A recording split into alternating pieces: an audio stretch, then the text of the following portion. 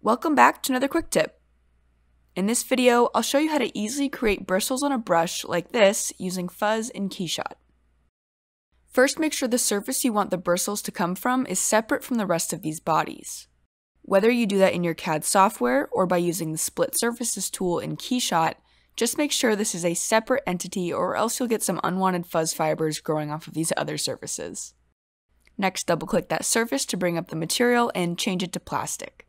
Now open the material graph to add the fuzz, right-click Geometry Fuzz, and attach this node to the geometry socket. To get that controlled bristle effect, we need to add a density texture. You can use the mesh texture from KeyShot, but for this model, I created an image with a custom pattern.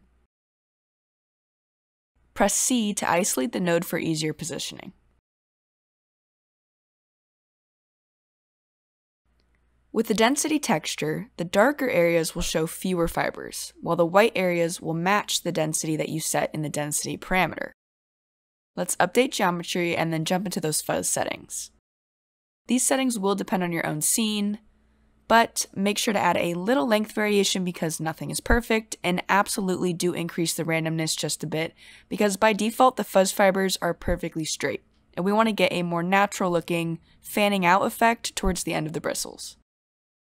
Now you can see with this density texture in place how easy it is to create bristles that look like they're from a brush, toothbrush, broom, whatever it might be. If you want to take it one step further and get better control over the material of the fuzz fibers, simply attach a material to the surface socket of the fuzz node. To create a gradient across the fuzz fibers, like the image at the beginning of the video, bring in the color gradient texture and attach it to the diffuse socket. Now go in and mess with those settings and have some fun because it's really that simple. That is how you create and control the fuzz geometry in KeyShot with a density texture giving you realistic bristles. Thanks for watching this KeyShot quick tip. Leave a comment below with your thoughts and subscribe for more helpful content.